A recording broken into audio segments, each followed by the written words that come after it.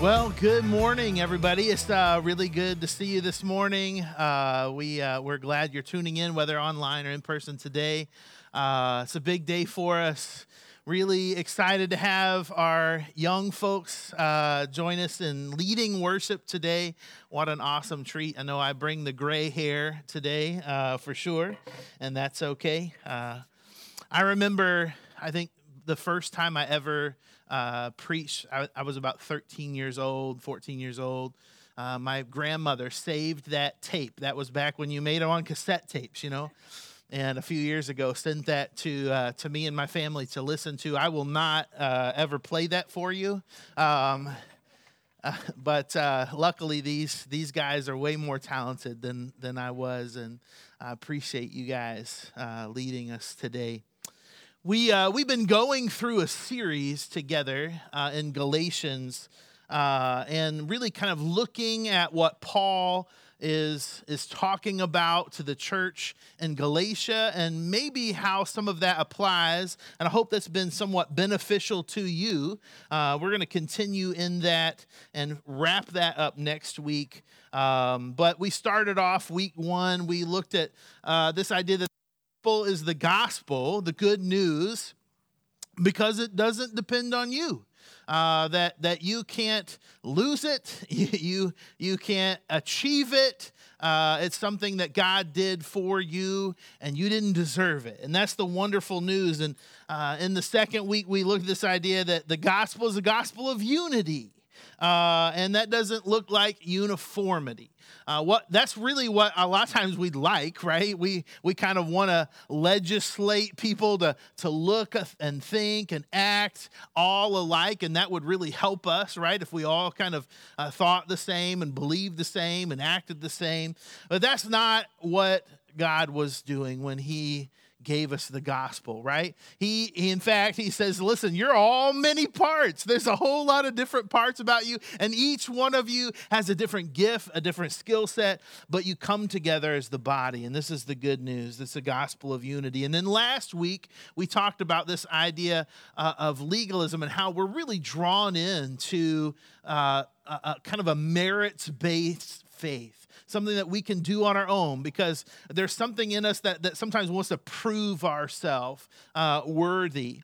And last week we came to this conclusion that a legalistic faith will either leave you bitter, right? It's going to point out all the things that you don't measure up to. And so you say, listen, if that's what it is, just forget it, or it's going to leave you betrayed, thinking that, man, I'm better, I'm good enough, I can do all these things, but that's not really true.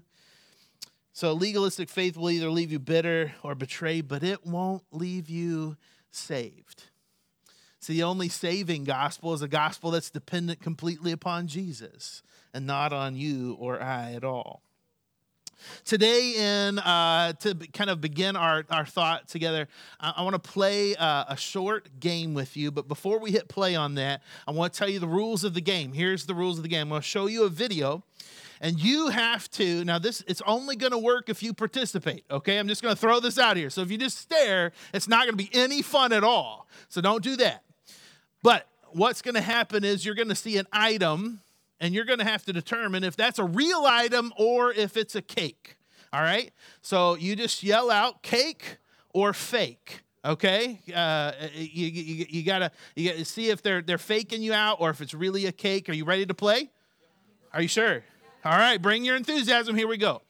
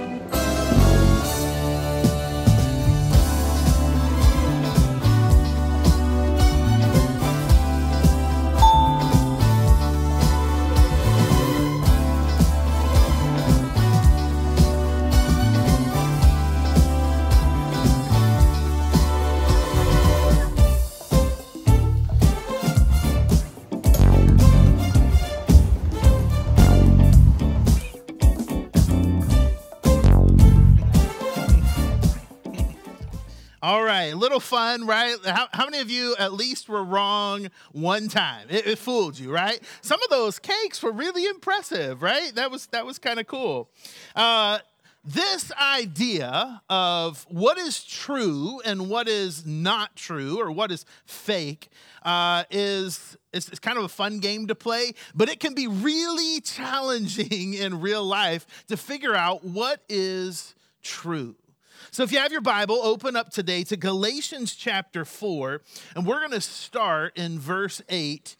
And through the course of the time, remember, Paul is talking to this church, and he's talking to them to refute what the Judaizers are telling them. Basically, the Judaizers are a group of people who are coming in and saying, listen, we believe Jesus, we believe he's good, we believe he's the Son of God, but what we also believe is that it's not enough. It's not enough just believe in Jesus. It's not enough to believe he's the Son of God. There's a whole lot of other things that you have to do in order to have a right standing relationship with God.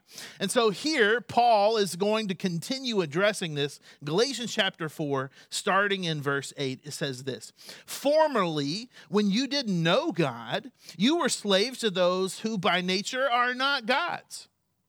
Right? So you are submitting yourself to something somewhere along the way. And here's the thing about it. It's true. This is a true statement by Paul. He's saying, you think in life that you're free to do whatever you want to do, but that's not true. That along the way, you become slaves of something, but now you know God, or rather known by God. How is it that you're turning back to those weak and miserable forces? Do you wish to be enslaved by them all over again? You're observing special days and months and seasons and years, and I fear for you that somehow I've wasted my efforts on you. I plead with you, brothers and sisters, to become like me, for I became like you. You did me no wrong. And as you know, it was because of an illness that I first preached the gospel to you. And even though my illness was a trial to you, you didn't treat me with contempt or scorn. Instead, you welcomed me as if I were an angel of God, as if I were Christ Jesus himself. Where then is your blessing of me now? I can testify that if you could have done so, you would have torn out your eyes and given them to me. And how I've now become an enemy by telling you the truth? Have you ever noticed this before?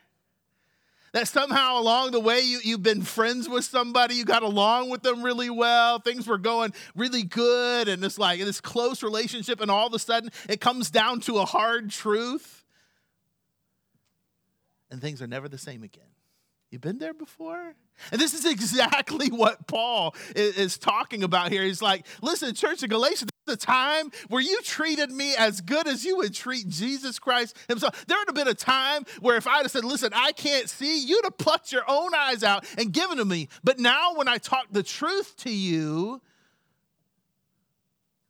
it's like I'm disrespecting you. It's like we can't get along. Paul continues on and he says this: those people who are zealous to win you over, but for no good. If you have a highlighter, you're underline kind of person, man, highlight that sentence. Because this is going to be true in your life. There are going to be people who are zealous to win you over, but for no good. They want to. What they want is to alienate you from us so that you may have a zeal for them. This is how the name of the game works, right? It's like, listen, can I convince you? Can I somehow put a wedge in where you're distant from them, and now you're really on my side of the camp. You're on my side of the fence. You see truth the way that it aligns with me. See, this is a new problem that we have in our society. It's an age-old problem of what is true. Paul says this: it's fine to be zealous, provided the purpose is good. And to be so always, not just when I'm with you. My dear children, for whom I'm again in the pains of childbirth until Christ is formed in you. When Paul interacts with these people, he's not just angry. Sometimes we read the scripture, right? And he's like, who bewitched you? Or who fooled you? Or you foolish Galatians? And we're like, woo, that's tense. And Paul says, I don't want you to hear it in a way that I'm upset with you. I want you to hear it in a way that, man, I'm in pain because I love you. See, sometimes the words that we say and the conflict we get in is because we just have a lot of, as Paul would say, we're zealous or we're passionate. And he says, that's good as long as it's for good.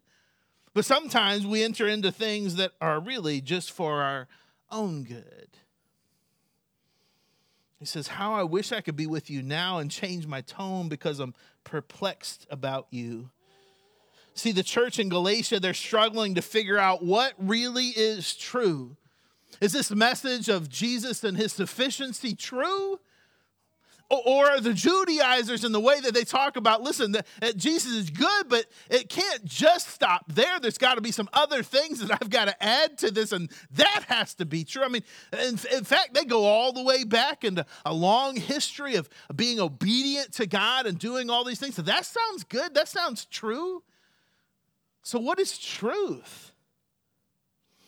James, the brother of Jesus, by the way, I've had a lot of people ask me before, like, how are you so convinced that Jesus is who he says he is?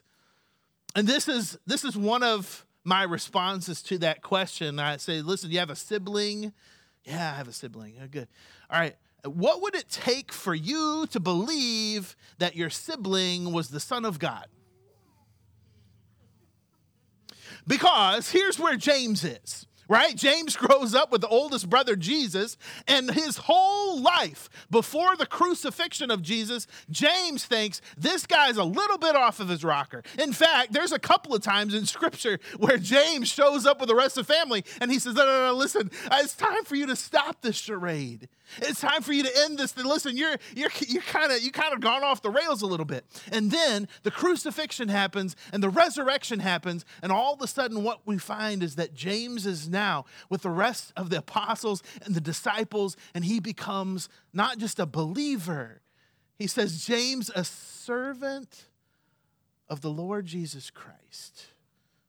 What would it take for you to look at your sibling and say, listen, a servant of you, you are truly from God?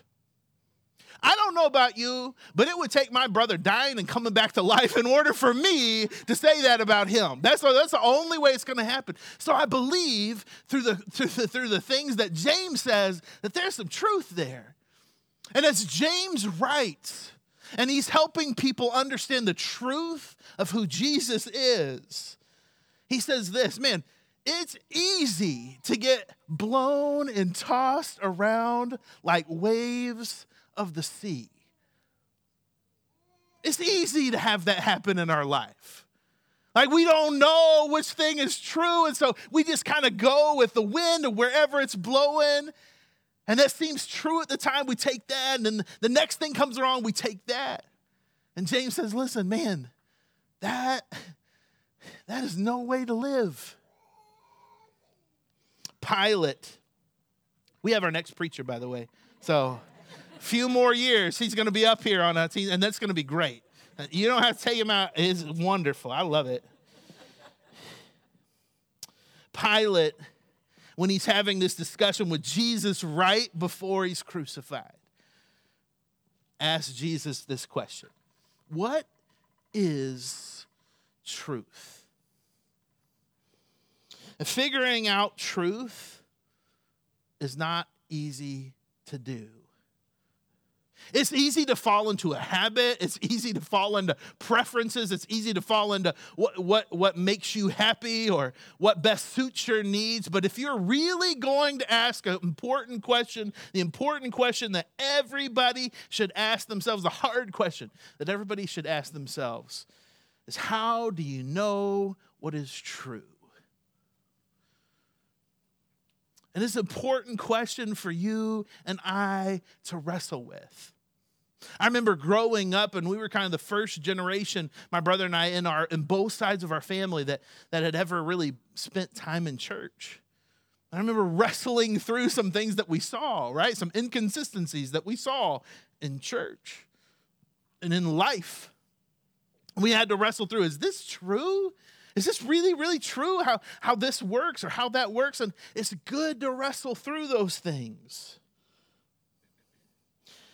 So today we look at this and we are wrestling through what Paul is helping these people wrestle through, and that is, how do you know when there's so many people who are zealous to win you over to their side what the truth really is? I think to get to the heart of that matter, we have to understand our society and the way in which we understand what truth is. And this might be one of the most controversial sermons I preach here, but I think it's so needed and so valuable.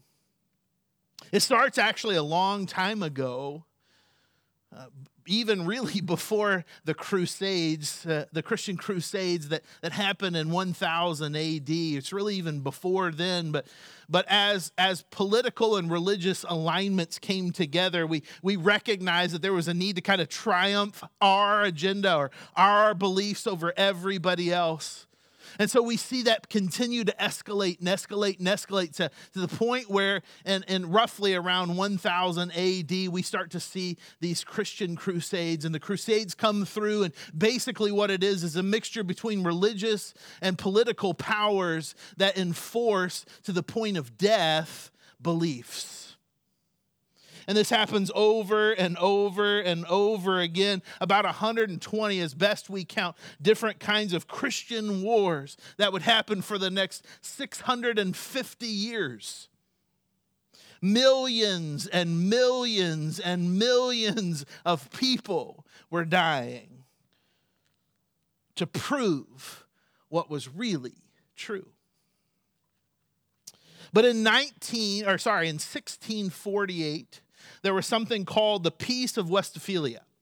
And the Peace of Westphalia really came at the end of, or the conclusion of, something called the 30 Years' War. The 30 Years' War, along its name, took place over 30 years. And over the course of 30 years, almost 50% of the population in Germany passed away due to the religious wars at the time. 50% of the population. It was brutal, and it was ugly. And so what the leaders of these groups of people, Spain and Dutch and Germany, they came together and they said, listen, we have got to end this. I mean, this has gone on for decade after decade after decade, after century after century after century, and needless death after needless death. And what can we do? And so they came up with 4 principles of this Peace of Westphalia. And one of the principles that came out, you can look this up if you'd like to, is the principle of self-determination.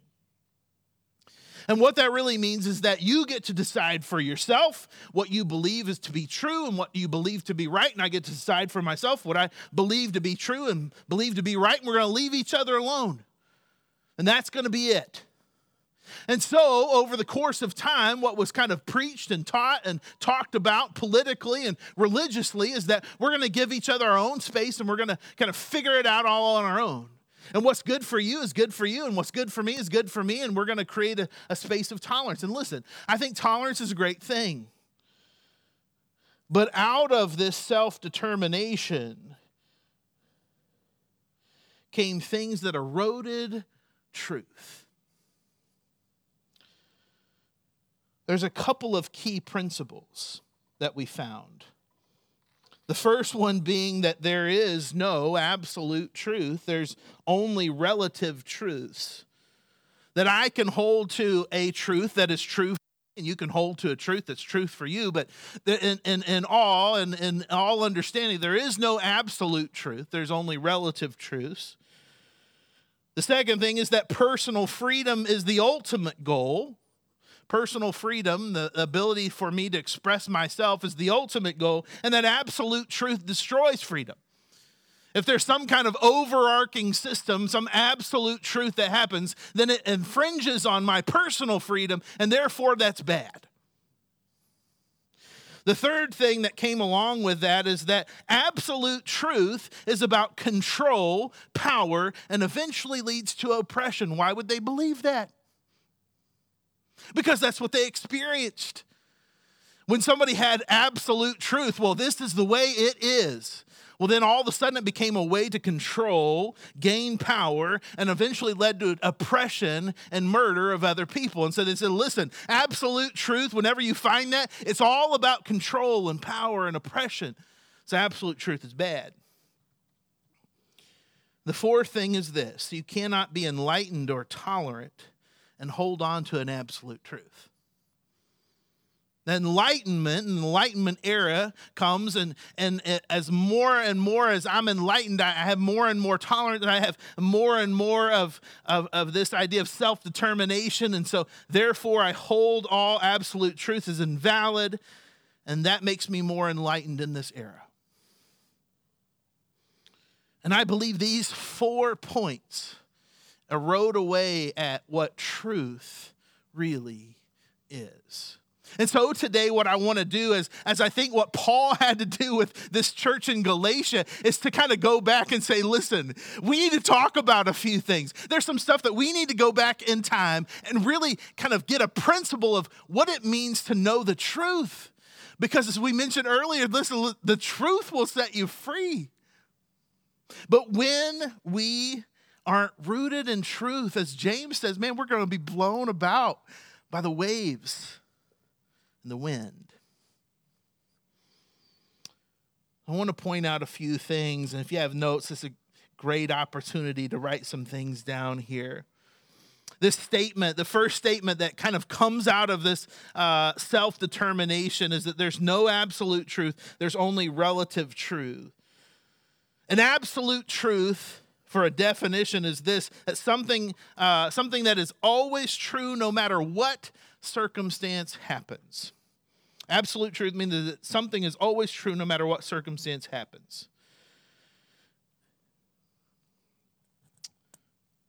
I want you to think about this. You come over to my house, and at our house we have a lot of trees. And I ask you to come down, and we're gonna cut down a tree. And it's on the side of a hill, which most of my yard has a hill in one direction or the other.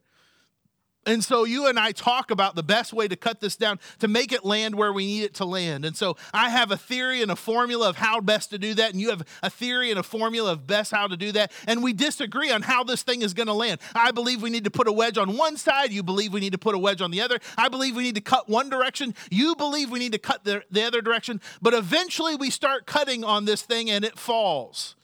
Now, what do we know for sure? One of us is going to be right. But it for sure, if we cut it, is what's going to happen. It's going to fall. Now, we have different theories, and only one of us is going to be right, but we know for sure if we cut that tree down, it's not going to be suspended in air forever. It's going to fall. Because predictable results hinge on the idea that we have an absolute truth. Predictable results hinge on the idea that we have absolute truth. Here's what I know for sure. One day, Steve will not exist this side of heaven. One day, I'm going to die. It's an absolute truth. I can't escape it. And neither can you. It's an absolute truth. 2 + 2, no matter how hard you try to make it anything different, is always going to be, some of you are weak on that. It's always going to be 4. Some of you are like, math was never my game. It's always going to be 4. You can't make 2 + 2 anything else. It's an absolute truth, because when you have predictable results, it always hinges on the idea that we have an absolute truth somewhere. In fact, the saying that there is no absolute truth is an absolute truth. It contradicts itself. And so to say that we don't have any absolute truth is a falsehood in and of itself. We would have to at least have one absolute truth. predictable results. Look around you, folks. Predictable results hinge on the fact that in life we have a lot more absolute truth than what we're actually prepared for. Number 2, that personal freedom is the ultimate goal and absolute truths destroy freedom. Personal freedom is the ultimate goal and absolute truth destroy freedom. I'm talking to most of you now who are like over 21. If you're over 21, this is for you. If you're under 21, this is important, but you may not be there yet, okay? How many of you, when you finally hit 21, you were like, freedom? And then you found yourself with all that wonderful freedom you had in places that locked you up for year after year. And for some of you, you still aren't free yet.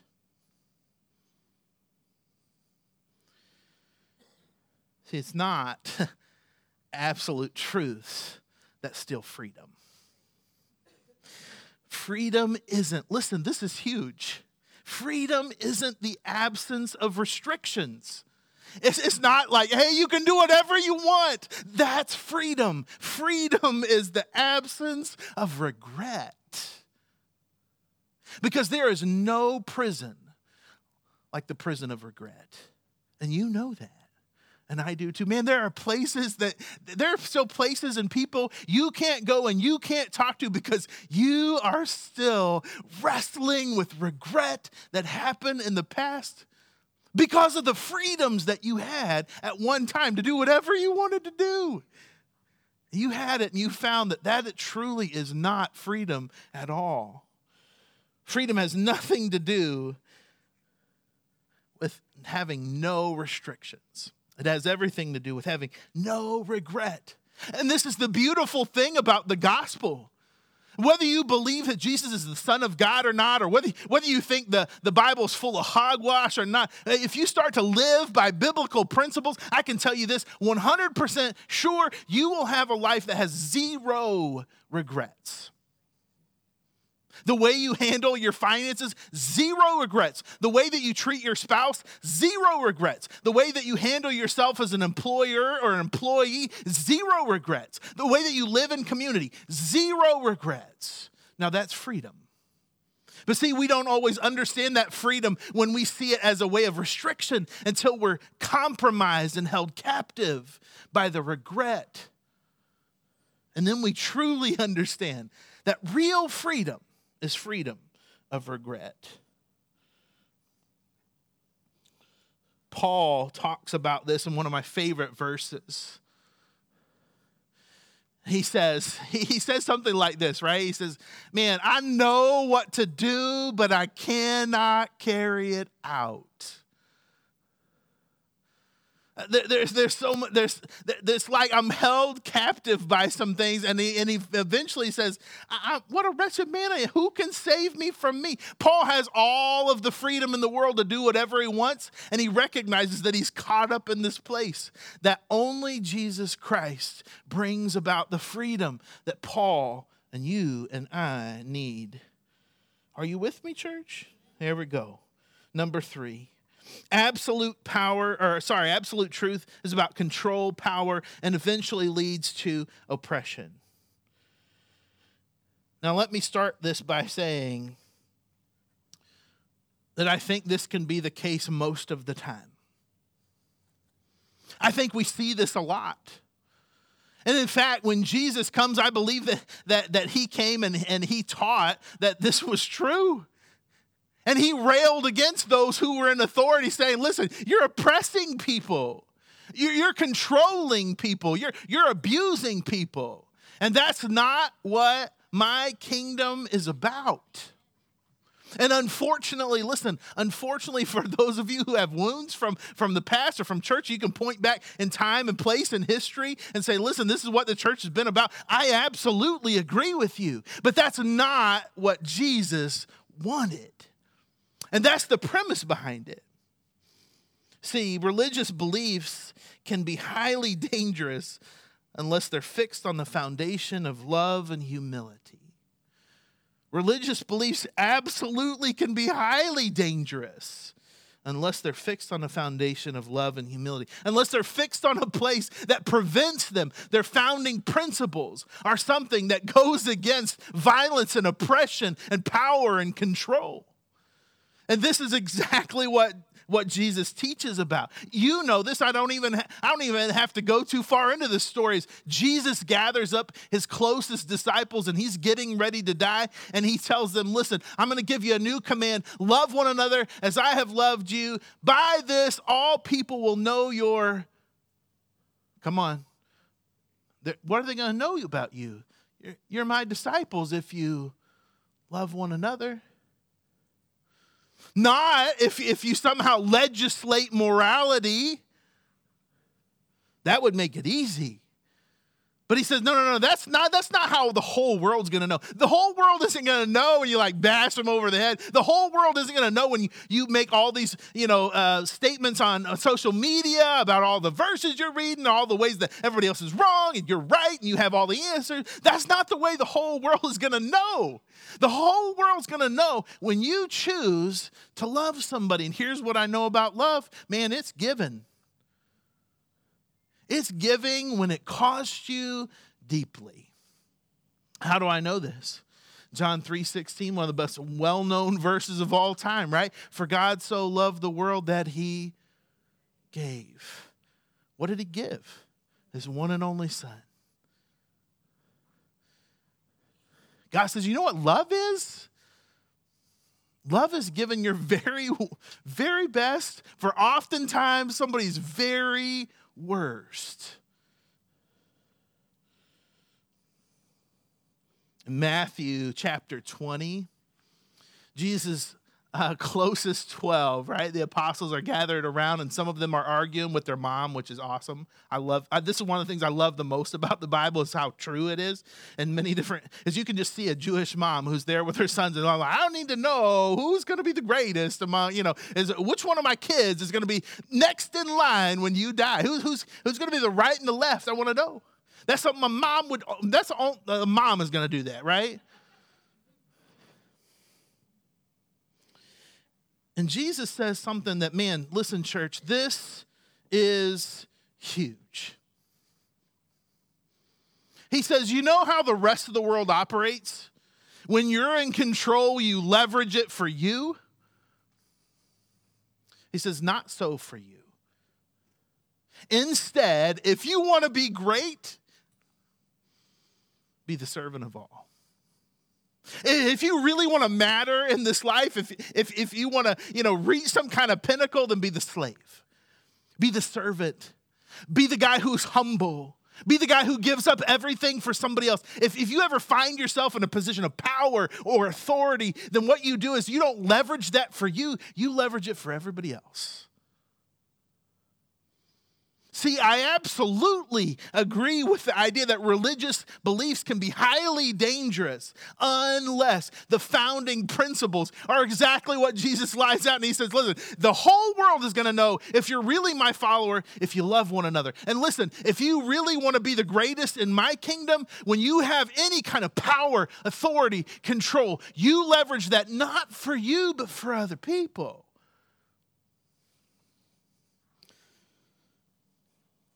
Band, if you're ready, come on up to the stage. We're going to finish out with one last thought here. One of the last statements in this is that you can't be enlightened or tolerant and hold on to any absolute truths. That somehow being tolerant means that I just have to believe and think like you. And in order for us to get along, in order for me to have an enlightened mind, I have to hold on to nothing of value for me. And I don't believe that this is what Jesus teaches. In John chapter 1, in fact, John is one of my favorite books in the whole Bible. He continues over and over again with this phrase about who Jesus is. And he says this multiple times throughout. Jesus, full of grace and truth, full of grace and truth, full of grace and truth. And then, in true John fashion, he shows us a story that explains what full of grace and truth looks like. It's this woman that was caught red-handed in adultery. Now, the guy somehow gets off scot-free, but the woman is dragged in front of everybody else. Public humiliation. And they say, all right, listen, based on the law, based on what's supposed to happen, don't we condemn her to death? And Jesus says, I tell you what. If you've never in your life done anything that you would consider a sin, then you have the right to pick up the stone and you start condemning her. And it says, this is really interesting. It says the oldest people started leaving first. You know why that's true? It's those of us who have a little bit more gray on our heads and faces than the rest of y'all. Some of y'all covering yours up. That's okay. We love you anyway. We have a lot more experience in the regret, don't we? You don't have to think too far to think back to a time when you said and you did and you were at and you called that person, you did that thing. And it's like, nah, I got a whole lifetime. And so it says they walked away, each one of them, till finally there was nobody left. And Jesus is there. Check this out. He says, where'd everybody go? And then she says, they left. And he says, nobody condemned you? Then I will. Except for that's not what he said. He said this, listen, if there's nobody there to condemn you, then neither do I. See, I believe Jesus teaches this way of interacting with people who are deep entrenched in sin, and they may not even believe like you in the slightest bit. And he says, listen, I'm not standing here to condemn you. I'm here to love you. I'm here to protect you. It's full. And then he says, now go and leave your life of sin. It's this fullness of grace and truth. And see, here's where I think the church has had a struggle for a really, really, really long time. We want the balance between how much truth should we give? How much grace should we give? How do we balance this thing out to make it fair? Oh man, that's a little bit too much truth. Or, oh man, that's way too much grace. And Jesus is saying, oh, no. The way to live it out is not to find the balance between, but the expression of fullness of both. That we're full of grace and we're full of truth. And folks, I believe that this is what Paul is teaching the church in Galatia. That yes, there is an absolute truth and it's found in Jesus Christ and him alone. And we can stand assured on that. We can live that out together. When we get it wrong, man, it looks way, way wrong. But when we get it right, it is transformational. And so, as the body of Christ, who has been redeemed, and you have lots of regrets and lots of things you'd love to change, God shows us the fullness of grace and truth through coming together at the table, through giving his one and only Son, that you and I can live and find hope. And so today we have the table set up for you to take communion. We're going to pray and then we'll take that this time. God, we are so grateful for you. We're so grateful that you love us and that you care about us and that you call us your own, sons and daughters, no longer slaves. And we're so grateful that you give us freedom and no regret through your life. God, there's some of us today, we are pent up in a prison full of regrets from our past. And would you bring freedom today?